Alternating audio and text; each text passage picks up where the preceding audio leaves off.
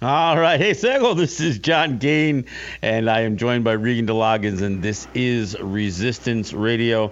We got a good show for you today. Well, look, we often talk about things that are not necessarily good news, but we're gonna put a good show out there for you anyway. Last week we did a pitch show for both Washington on WPFW and for WBAI. But as promised, I need to remind people that we are listener support radio, and we only can do what we do with your support. So I do encourage people in the New York area to go to give2wbai.org or go to wbai.org and follow the prompts. Or if you are listening in Washington, D.C., that you go to WPFWFM.org and make a contribution, and do it in the name of Resistance Radio with John and Regan, or sometimes known as the John Kane Show. I don't know why it's still like that, but anyway.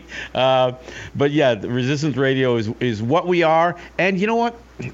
These stations are Resistance Radio, and we are just one of the programs and on these stations, and we hope that you will support this program and the station, your Pacifica station. So, all right, Regan, are you with me?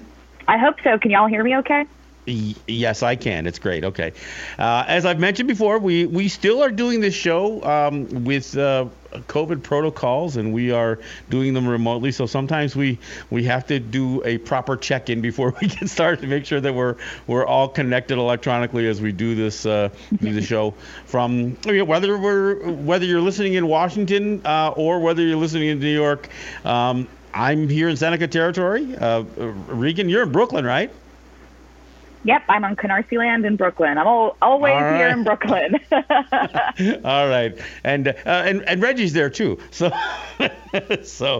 all right. So I do want to get into it. One of the things that we have to talk about is Deb Haaland's confirmation as the Secretary of the Interior, and I'm not going to look. We've discussed on this show, Regan and I have, about our concerns about some of the tokenism that comes with putting Native people into positions, and I'm not even going to get into that as much as I'm going to talk about the fact that she is experiencing the typical racism and the typical misogyny at the hands of the Republicans in this confirmation process. Look. These white guys on the right, they just can't get past this idea that there could be anything but a white man in this position, as they have been since the beginning of the Interior Department. And so you can actually hear them embarrass themselves if you listen to any parts of this thing. Look, we're going to discuss that, but I'm also going to talk about the Interior Department in general and some of its failings, specifically as it relates to what the Seneca Nation is going through. But let's just start with the hearings. Have you caught any of that, either the highlights or the lowlights, whatever you want to call them, Regan? Have you caught any of these? Yes, I actually watched most of the hearing, which... You poor thing. Exactly. I wanted, I'm very critical of Deb Haaland on this radio show and also just in general. And mind you, my criticism of her is because I expect and I hold other Indigenous women and femmes and folks at a higher standard because I am a part of that group as well. And so I really am very critical of her politics because I find them to be incredibly problematic and often at odds as to what it means to be an Indigenous person. So I just want I feel like that's necessary to say, but also I was really uncomfortable for her in a lot of this process, and not because I agree with her politics. Actually, I wrote really in-depth notes because I have a bone to pick with a lot of things that she said.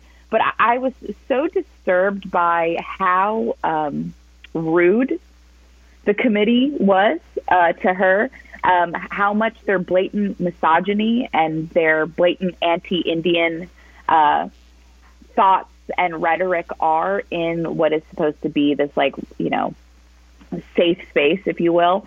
And I think it's really telling. It's really telling how far behind people are, even representatives, in terms of what they expect out of Indigenous people, what they expect out of an Indigenous person in politics.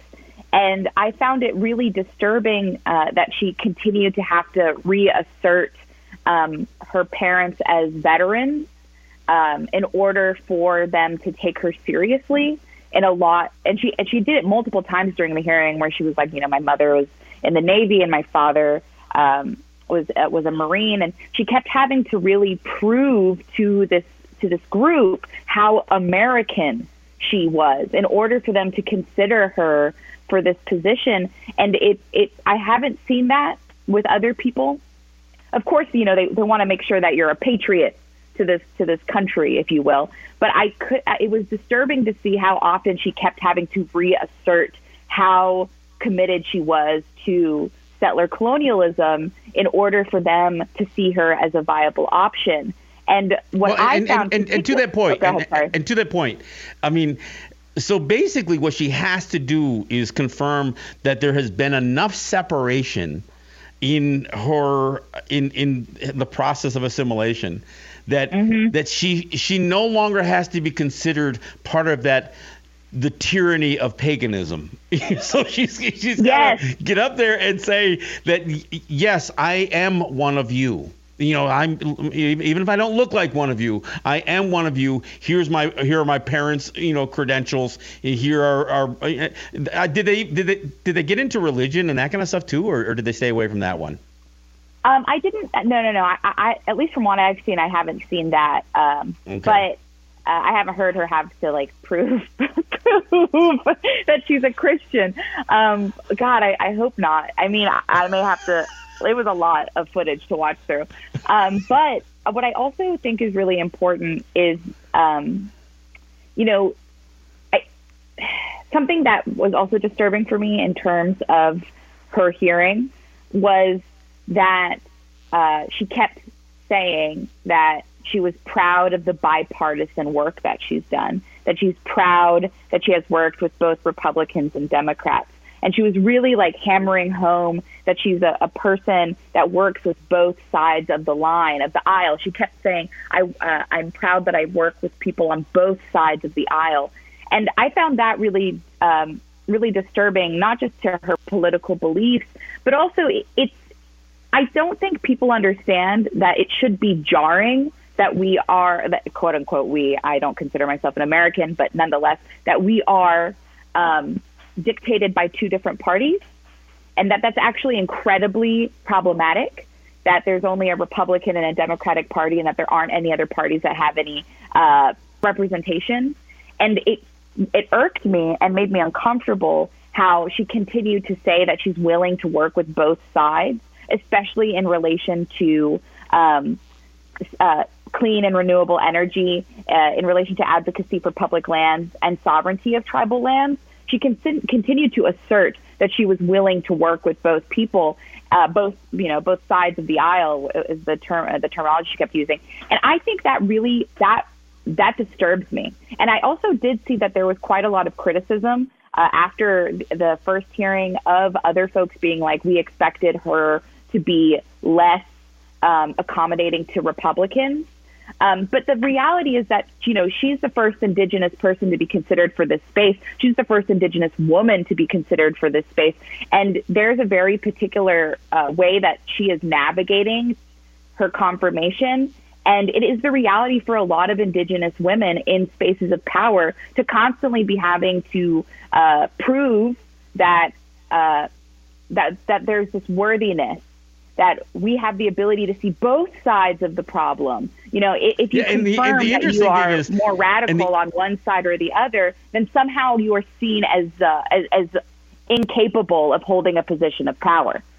Well, and that there's only two sides. There's the Republican side and the Democratic side, and there's not even a conversation about the Native side. So, I mean, understanding that much of this is all political theater in the first place, and we kind of know that. But there are insights to be gained from a lot of this, and you're right. She has had to back away from other claims that she has made about even her. Her claiming that the reason she ran for Congress in the first place was because of her experience at Standing Rock. And so now she's got to back away from the position that she held regarding Standing Rock, and has had to make it very clear that she's there to promote the Biden agenda, and that she is going to basically conform to the Democrat-Republican dynamic that exists in Washington. And so the Native side, for all of the criticism that she's going to get for being Native, she almost has to wipe that out of the conversation. And she definitely asserted her indigeneity throughout, expressing how growing up on her lands with her family was incredibly important. And I found myself even identifying with some of the things that she was saying. And I was like, wow. And then I have to remind myself, as you said, that this is a political theater, and also that she's not there as an advocate for indigenous sovereignty, but rather that she's there as an advocate for the settler colonial agenda. And so for me, it was a little bit of it was this back and forth of like what she's saying makes me want to resonate. When she's speaking that learning to grow corn with her grandfather made her love water and the land. And I was like, yes, I hear that. And I could hear how that was true and impactful. But then, 5 minutes later, she's also saying that she believes and understands how important gas and oil is to critical services and critical infrastructure of this country, and that she will advocate for energy interdependence from from the global network, but also that she doesn't think that this is going to happen overnight. Those were her exact words. We can't move to clean energy overnight, that we need to move forward with innovation, but we also need to support gas and oil. And so it's just a reminder that there is a disconnect, that she may say a lot of these things that resonate with Indigenous folks, where you're like, yes, she's here for the land. Yes, she's here for Standing Rock. And then turn around and say something that she asserted multiple times, is that she even quoted in her opening statement that she's a careful steward of taxpayer dollars. That's what she said. I'm a careful steward of taxpayer dollars, and an advocate for innovation, but also understanding that gas and oil maintain critical services. So it's a great way of saying that she may love the land, but she's also going to support the continued fracking of the land, because the Biden administration has said it will continue to support fracking. Sure, and to be clear, I mean, when we talk about where Native people fit into all of these conversations, whether it's extractive industries or water, we are considered the sacrifice zones. Our people are considered the acceptable collateral damage, and for anybody in the position of the government, regardless of whatever party it is about managing the national interest, and we don't rate as a people, as a distinct people, we don't rate in the national interest of the United States. And even Hallen's what will be her responsibility as it relates to not just federal lands, but the claim that over Native lands is going to be an interesting that's going to be an interesting walk for her to walk, because there are many Native territories that don't consider the Interior Department as having authority over Native lands, and what she has to assert is the U.S. national interest as it relates to Native lands, not to natives, not to our interest. I mean, that's not what her job is. Her job is to assert the U.S. national interest as it relates to federal lands, and as it relates to the federal government being able to assert authority over Native lands. So that's going to be one hell of a challenge. I also, something that also made me pretty uncomfortable and helped me, and that I want to share with folks listening, was a little while into the hearing. I'm trying to remember the exact time because I think it's for folks who may want to. I'm rewatching the hearing on C-SPAN, so it looks like about an hour and a half in, about-ish. Senator Bernie Sanders asked her if she intends on supporting Indigenous folks at Oak Flat. And for those who are unaware, Oak Flat is in so-called Arizona. It's specifically on San Carlos Apache land, and it's currently being mined for copper, which of course is creating a huge amount of toxic waste, destroying the environment. Does not, and in no way has this mining been okayed by the tribe. And there's been a number of escalating incidences of Indigenous folks, specifically San Carlos Apache folks, holding space, refusing to allow copper miners into the space, being arrested, like a lot of this direct action work. And Bernie Sanders asked her if her intention was to support, the San Carlos Apache and their right to sovereignty by refusing copper miners onto the space. And she said that issue was under the purview of the Forest Service, which the second she said that, I was like, oh no, she's going to say something disappointing. And she did. And she's like, well, that's technically under the purview of the Forest Service. But, and I quote, she said, if I have an opportunity, I will make sure that their voice is heard. And that pissed me off, as anyone can imagine. But even in that question, where Senator Bernie Sanders, the whitest man on planet Earth, is advocating for Oak Flat, this Indigenous woman who has to play this political game, who has chosen to play this political game, let me clarify, who has chosen to play this political game, has said that she will, if she has the opportunity, she will make sure their voices are heard, rather than just saying, I stand in solidarity with Oak Flat, I stand in solidarity with San Carlos Apache, with their right to exercise sovereignty and to remove invasive mining. But no, even in that moment, she didn't. Bernie wasn't throwing this out as a gotcha question. I mean, no, he not at all. No interest in this wasn't. You could argue whether it was a softball or not, but this was one that this was an opportunity for her, and she whiffed. I mean, but the other thing is, I think people have to understand is the biggest issue with the Interior Department is, look, there are mounds of paperwork and bureaucratic regulatory systems in place to make sure that things are done in a certain way.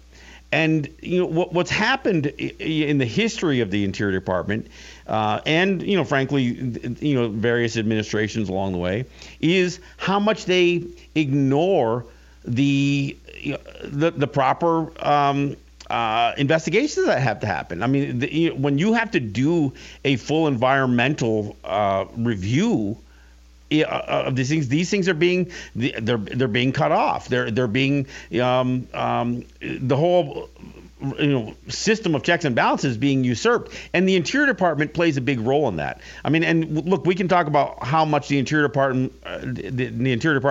looked the other way in the Dakota Access Pipeline, in the Keystone XL Pipeline, and so many other parts of this fossil fuel infrastructure and extractive industry infrastructure. But that's what we see.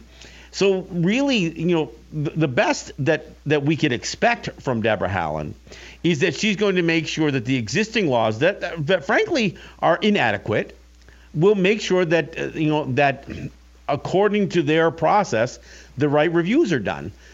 But what gets missed in all of this stuff, in spite of hearing the Biden administration making overtures about consultation, which is not the same thing as consent. And you and I've talked about this before. Every time I hear, whether it was the Obama administration or now the Biden administration, talk about, well, we're going to make sure that we hold regular, tribal consultation meetings, and that and that we hear their voices. But hearing our voices is not the same thing as responding to our concerns, nor is it the same as getting consent from us to do these things like Oak Flats or like some of these pipelines and some of these other disastrous projects that involved in these extractive industries. And so I think it's important that we're not going to see some great change because a Native person or because a woman is in this position. In spite of what she's had to go through this hearing with some of these racist, kind of approaches to her identity and the misogyny that she's had to withstand going through, especially at the hands of the Republicans, it is absolutely. This is where she is not going to be in a position, of power to make real dramatic change. And at the end of the day, she serves at the pleasure of Joe Biden. And it is going to be the Biden administration's agenda that she promotes. Well, I also think that it's important that folks understand that, like, the questioning that she received, I really do recommend. It is quite a lot, but I do recommend that folks at least watch some of it, and probably not the highlights, because they're less likely to show a lot of the misogynist and sexist and overtly anti-Indian things that are said, or even a lot of it are just microaggressions. It's not overt. It's not like they're just they say something extremely racist. It's all underhanded. So I do recommend that people watch it, because it is important that folks understand that even as Indigenous people who choose to participate in assimilationist politics are still othered within those politics. It's not as if we succeed, or it is not as if we are even supported. And that is where tokenization really falls. That's why this conversation of tokenization and representation is so important. Because, and even as you said, she's not going to make these groundbreaking changes, but also because the system would not allow for that to happen. There's a system of quote unquote checks and balances that would not allow for a radical change. But she's not advocating for a radical change either way. But I think something that really that made me laugh, because it was so irksome, was one of the Republican senators, and of course now I can't remember his name, even though it's probably somewhere in my notes. Every time he asked her a question, he kept hammering home that she would be eighth in line for the presidency, which I thought was just such an absurd thing to bring up. They were like, well, you would be eighth in line for the presidency if something were to happen, which makes no sense to be bringing up in a hearing about interior politics, about the environment, about maintaining infrastructure. None of that. His comment consistently reminding her that she could have more power if something horrible were to happen was so degrading. And I actually enjoyed watching her respond, because she wouldn't respond to that, because it was such an absurd thing to consistently bring up. But the reason that it was brought up was because even if she is confirmed as Secretary of the Interior, those white Republican men are so uncomfortable with an Indigenous woman navigating settler colonial politics. They don't even want her at the table, that they have to consistently remind her that she could, at some point, there would be a chance for her to be president, and therefore they cannot support her as a person advocating for, these very, very limited changes. So I found that to be a very interesting microaggression to consistently be exercised by this one particular senator, as if at some point in history, all 7 other cabinet members are killed first and the Secretary of the Interior becomes president, as if that has ever happened. It was an interesting moment to witness.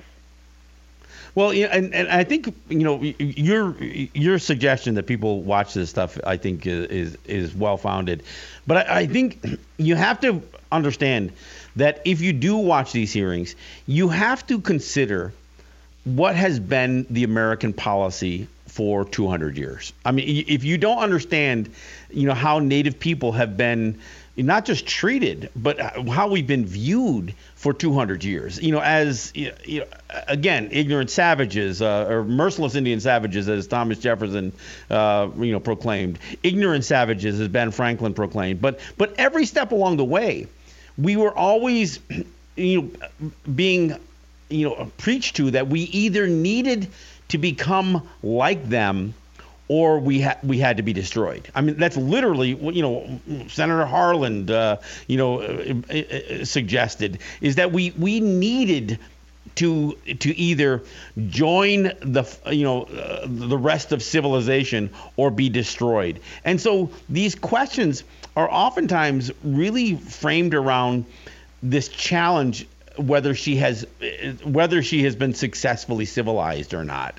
And I don't think that can be missed or ignored. No, I don't think it can be either, really. I think there's a lot to unpack with these hearings in terms of not just us you and I are very critical of settler colonial politics, obviously, and also very critical of Indigenous folks that participate in settler colonial politics. So I think that there's a lot to be seen here, but there were moments where I really truly could see how unwelcome she was in that space, because she was a threat. And it's incredible.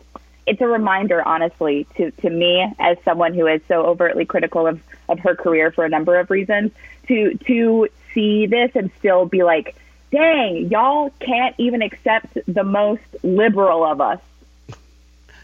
Yeah. Well, and by liberal, meaning neoliberal. Americanized. Americanized. I mean, because no matter how assimilated we are still not going to. It will never be enough for them. Is I guess truly kind of what you're really saying here, and that's absolutely true. I mean, look. Military family background. I mean, she's been involved in basically, sure, it's Democratic politics, but she's been involved in the American political system, since her younger days. I mean, and she's I think she's a Catholic. I mean, and she's made that very clear in the past, that she has conformed both spiritually, both patriotically, multi-generationally. I mean, and yet she's still going to withstand this kind of interrogation. And again, to be clear, it's both because she's Native and because she's a woman. That's why she's experiencing this stuff. Yes, absolutely. And I do want to say that I was appreciative that she did bring up MMIW, Missing and Murdered Indigenous Women, during this, during her hearings. Of course, I challenge her to get with the program and realize that MMIW is MMIW G2ST, includes girls, trans people, and two-spirit folks, and to really expand that boys for that matter, and men. Yeah, exactly. So no, I think that's absolutely true. Yeah. All right, hey, we're at the bottom of the hour. So when I do come back, I want to talk about. I've got to talk about the Interior Department. Even leading up to this point, because there is just a major failing, especially in what has become such a major part of much of Native landscape, which is the gaming industry. It is an industry that has, as much as I have my own issues with it, it has changed. At least finances and the system of public finance on Native territories in a dramatic fashion. But there's been such a failing of the Interior Department over the last 30 years since the Indian Gaming Regulatory Act was passed into law. So I want to talk about that and then bring it home, because I'm speaking to you from Seneca territory about how it's impacting that failure and is impacting the Seneca Nation, the Seneca people, and its relationship here in New York State. So we'll talk about that when we come back. Reggie, you can take us out, and we'll be right back. All right. Thanks for coming back. And I got to wish a happy 80th birthday to Buffy St. Marie, who just experienced Hell her birthday yesterday. Yeah, so incredible stuff there. So I just got to put it out there. I do want to remind people again that we are listener-supported radio, and if you are listening to us in Washington, D.C., I encourage you to go to WPFW's website, which is WPFWFM.org. Make a contribution to the station in the name of this show. If you are listening to us in New York City, I encourage you to go to give2wbai.org, and again, follow the prompts, make a donation in the name of Resistance Radio with John and Regan. You can also go to wbai.org and follow the prompts from there, and I sure would appreciate that. So let me get into it. So the Indian Gaming Regulatory Act gets passed in 1988, and it got passed almost as a knee-jerk reaction to a Supreme Court decision the year prior, which is called the Cabazon case, where the state of California was trying to shut down a native high-stakes bingo. So it wasn't even Class 3 gaming. It was Class 2 gaming in California. And the Supreme Court ruled in favor of the Cabazons, basically said, look, state of California, if you've got gaming, regulated gaming, then Native people are going to have regulated gaming. And that's kind of the way the ruling went. And the knee-jerk reaction that came from Congress was, well, we better do something quick, because otherwise this is going to open up the opportunity for Class 3 gaming and casino gaming, essentially, across quote unquote Indian country.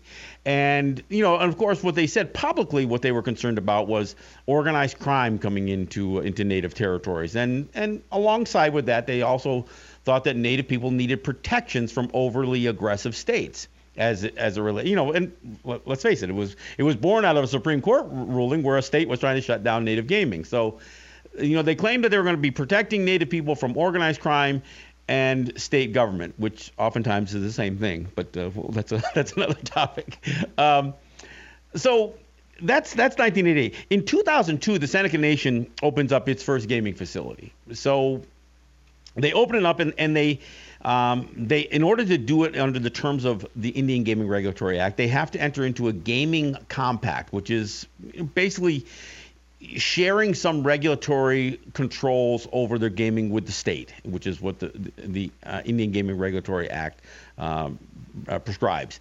So they enter into a gaming compact with the state of New York. Now, keep in mind that according to the Indian Gaming Regulatory Act, the states can't tax Native gaming. They are entitled to no revenue from Native gaming for for allowing it or for cooperating with with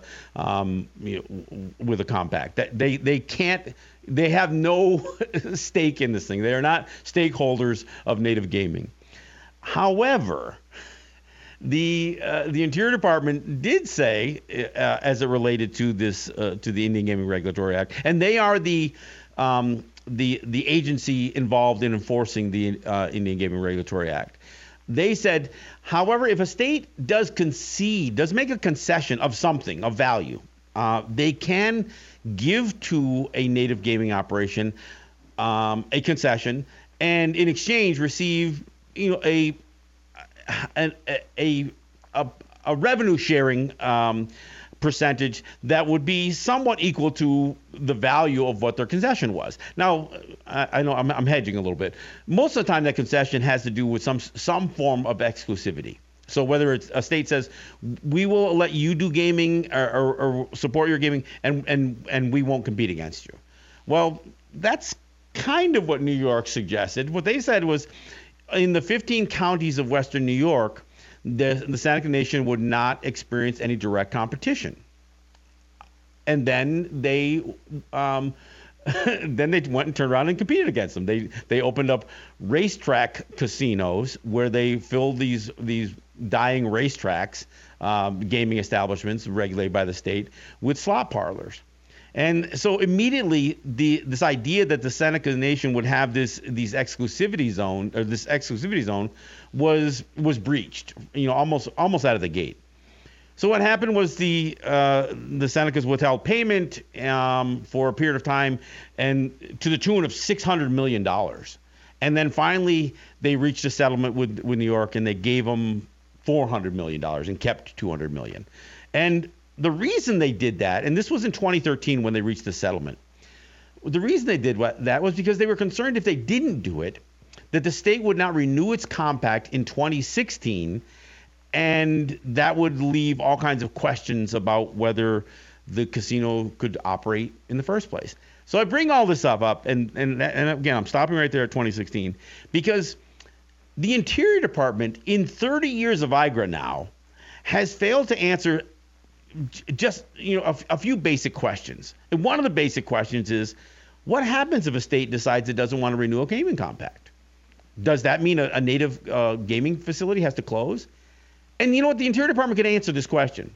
Now, see, what happened, coming out of the gate also with IGRA was there was a provision in IGRA that said if a state doesn't want to negotiate in good faith to do a gaming compact, that a native territory, native people could sue the state. That got stripped out of IGRA, and the state of Florida said, look, that violates our state sovereignty. You can't subject us to that. And so that got stripped away. So the recourse a native territory would have if a state did fail to negotiate in good faith got taken away, and nothing was ever put back in its place. There was some speculation that they could work something out with the feds, but nothing concrete was ever put in place. So this idea that once a gaming operation was opened and billions of dollars oftentimes was sunk into these things, there was this big question about whether a state could pull the plug on them simply by saying, nah, you had enough. Or in the case of revenue sharing, saying, we don't like what we're getting from your revenue sharing, so we're going to pull the plug. And if you want us not to pull the plug, then you need to continue revenue sharing, whether you're getting something of value from us or not. That's where the Seneca Nation, had been, right up until 2016. They were paying, and they paid $1.5 billion to the state of New York in that first 14 years of their gaming compact with New York, and they sure didn't get anything near that value in terms of their so-called exclusivity. Now, the other thing I want to say is when they paid that $400 million in 2013, nothing changed about the percentage that the Senecas had to pay, or that the state had to shut down its operations that were competing directly against them. But here's what the Senecas viewed. What their view was, if we get the state to renew the compact in 2016, one of the things that is clear is that there is no language in the renewal provision of the compact that suggests that they would have to continue to pay past 2016 or into 2017 and beyond.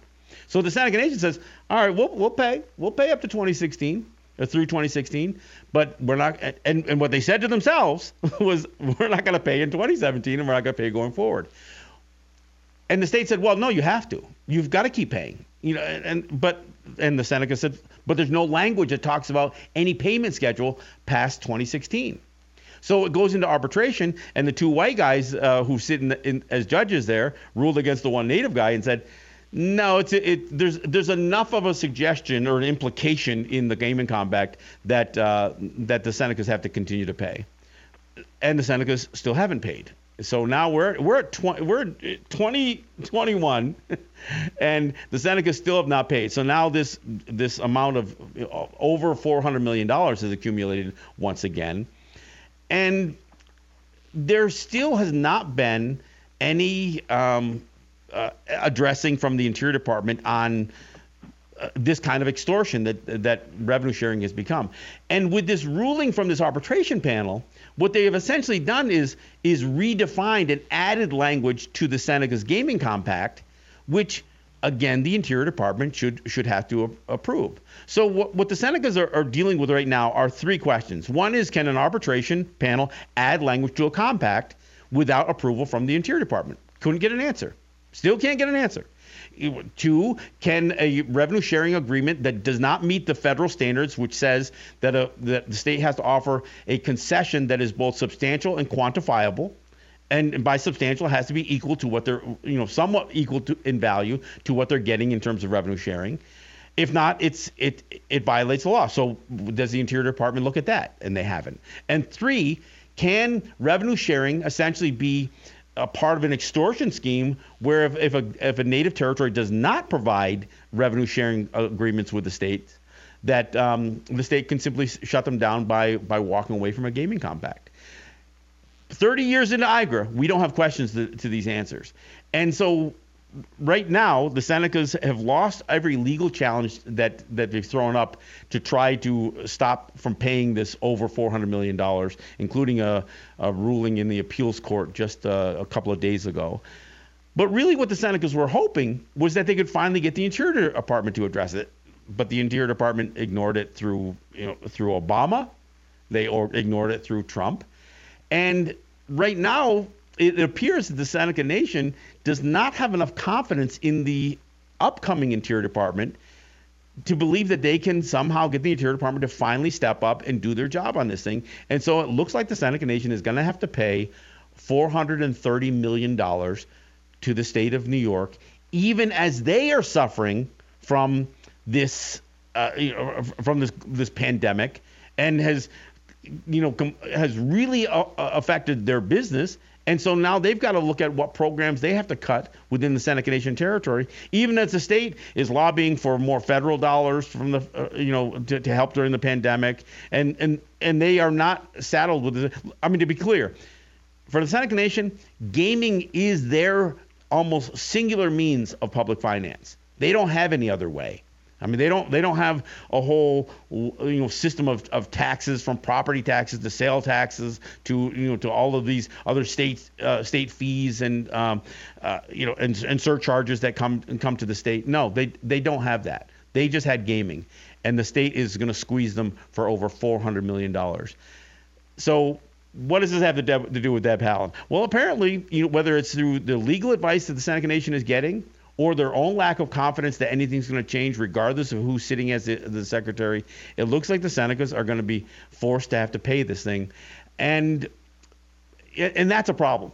And it's also a problem because the other questions about extortion going forward for gaming revenue, and what happens if a state walks away from a gaming compact, none of that has been addressed.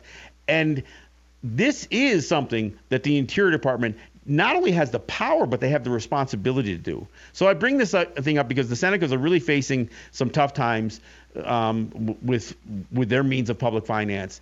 And look, it's a Democratic governor. So this is what we have to remind people that our challenges come from the right and the left. So regardless of where Deb Haaland sits herself in terms of her bipartisanship between Republicans and Democrats, look, we can get screwed from either one. But anyway, that's my long-winded explanation about why I think the Interior Department does matter, not because I think we're asking for something, but because they are not fulfilling their own jobs as it relates to enforcing their laws against their states. When you said that you wanted to discuss this on the show, so I looked up what I could find online. And I really, I have little to add in terms of your sharing and your assessment. But what I do feel is just so so absurd is that an indigenous community would ever owe money to the settler colonial government. Like, that just is so absurd. And I laugh to keep from crying, because how can Seneca Nation be expected to pay off literally hundreds of millions of dollars for something still maintain their commitments to their people? I mean, and that's what's so absurd. And to be clear, they don't owe the money. I mean, this is really a power play. And when people ask, well, but the courts ruled. Look, the courts were always going to rule against the Seneca Nation. Why? Because in their compact, they agreed that arbitration would be used to settle disputes, and that courts were not one of the recourses. So, I mean, most courts could just throw it out just because the Senecas agreed to arbitration. But regardless of agreeing to arbitration, what's missing in this whole thing is the dereliction of responsibility from the Interior Department. And it goes back, like I said, back to, even to Bill Clinton. But from the Seneca standpoint, most of this battle in the first round of revenue sharing fights was through the Obama administration. So this hasn't ever been addressed. And here's what I will say about Deb Haaland, though. She has gaming experience. One of her jobs, she didn't serve on council or anything for the Laguna Pueblo, but she did manage, part of their economic development, which involved gaming. And New Mexico is one of the states that has been overtly aggressive towards native gaming. Many states have, but Oklahoma and New Mexico come to mind, and of course the state of New York.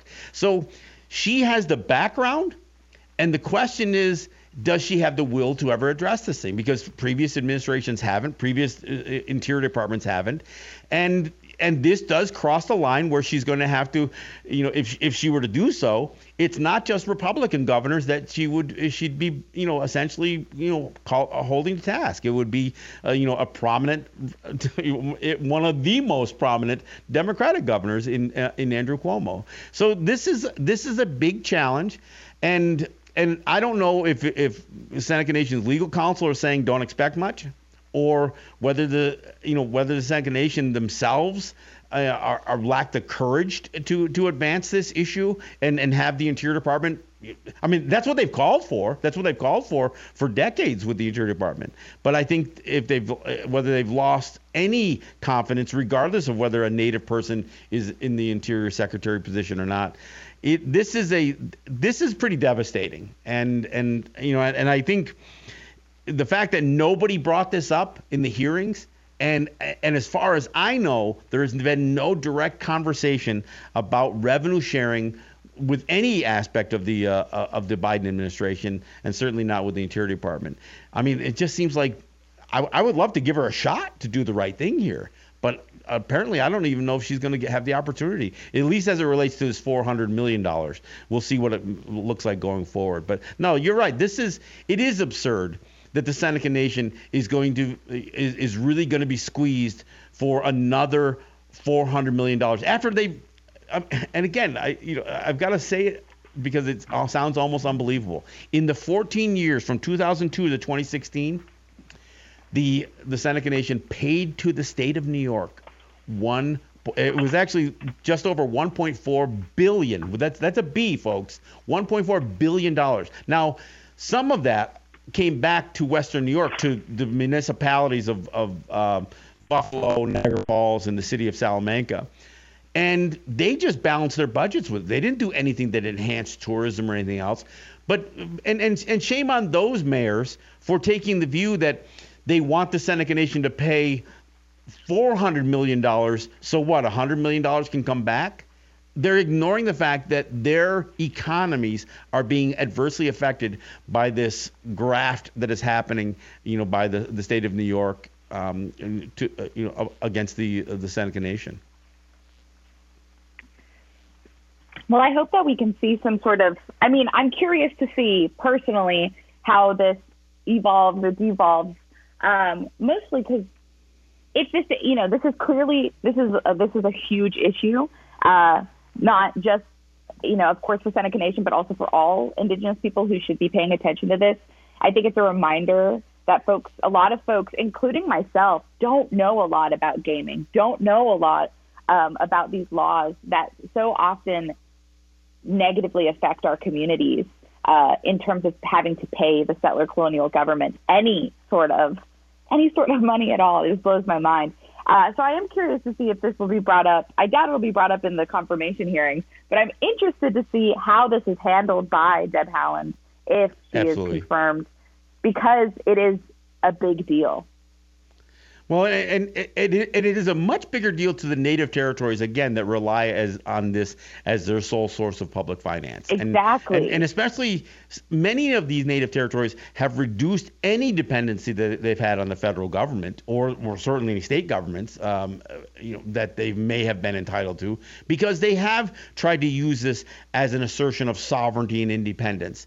And the crazy part is, even though the laws prohibit states from taxing them, this abuse in terms of revenue sharing that the Interior Departments have turned a blind eye to has allowed these states to extort billions of dollars. I mean, when all is said and done, if what the current condition stands, the Seneca Nation will have, by the time they get to 2023, which is the next renewal date, they will have paid they will have paid $2 billion to the state of New York. $2 billion.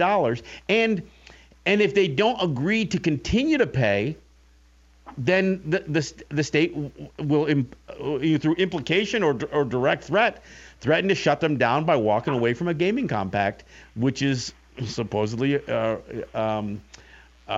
necessary, required by the Indian Gaming Regulatory Act, even with the absence of any commitment from the Interior Departments over the last 30 years to answer some of these basic questions about the power that the state should have over native gaming. Well, let's see if Hallen's up for the challenge. We shall see. And it is one of the few things that I expect her to do, and I'm not. I can't say how hopeful I am, but it is one of the few things that certainly all she has to do is her job. All the Interior Department and the Bureau of Indian Affairs has to do is their job. They don't have to do. There's no new laws required. There's no new systems of regulatory controls that need to be required. They just simply need to do the job that hasn't been done in 30 years since Iger's been passed. So that's that is really my biggest issue right now, because look, I'm impacted by the health of the Seneca Nation. I mean, it's a big deal to the people here. They rely on some supplemental income from gaming. It's the biggest employer that they have, and all of their programs are funded by this thing, including programs for elders and for pre-K, and all that stuff comes from this thing. So it is a huge deal here. And look, there's nothing to suggest that especially we know that gaming's not pandemic proof. We know that it's not recession proof, and we know that that in spite of whatever claims exclusivity are supposed to be given, states have really upped the ante when it comes to gaming, whether it's lottery systems, whether it's sports betting, whether it's their own involvement in slot parlors and casinos. There's no question that the Seneca Nation has a significant competition in this field, and as long as they have to be squeezed by the state, it makes them less competitive. Well, I also think that it's important, as we wrap up, since we are now coming to an end, I think it's important that you bring up just how impactful this is, because in her opening statement, Deb Haaland just continued to hammer home how important it was that she values career employees, and also specifically how much she values jobs and doesn't want to take jobs away. And this is a reminder that this is one of those instances where she really has the opportunity to stick with what she is saying. Absolutely. But we shall see if it happens. We'll see. Look, everybody, thanks for listening. For John and Regan, I thank you for listening to Resistance Radio. We'll be back next week. Yahweh.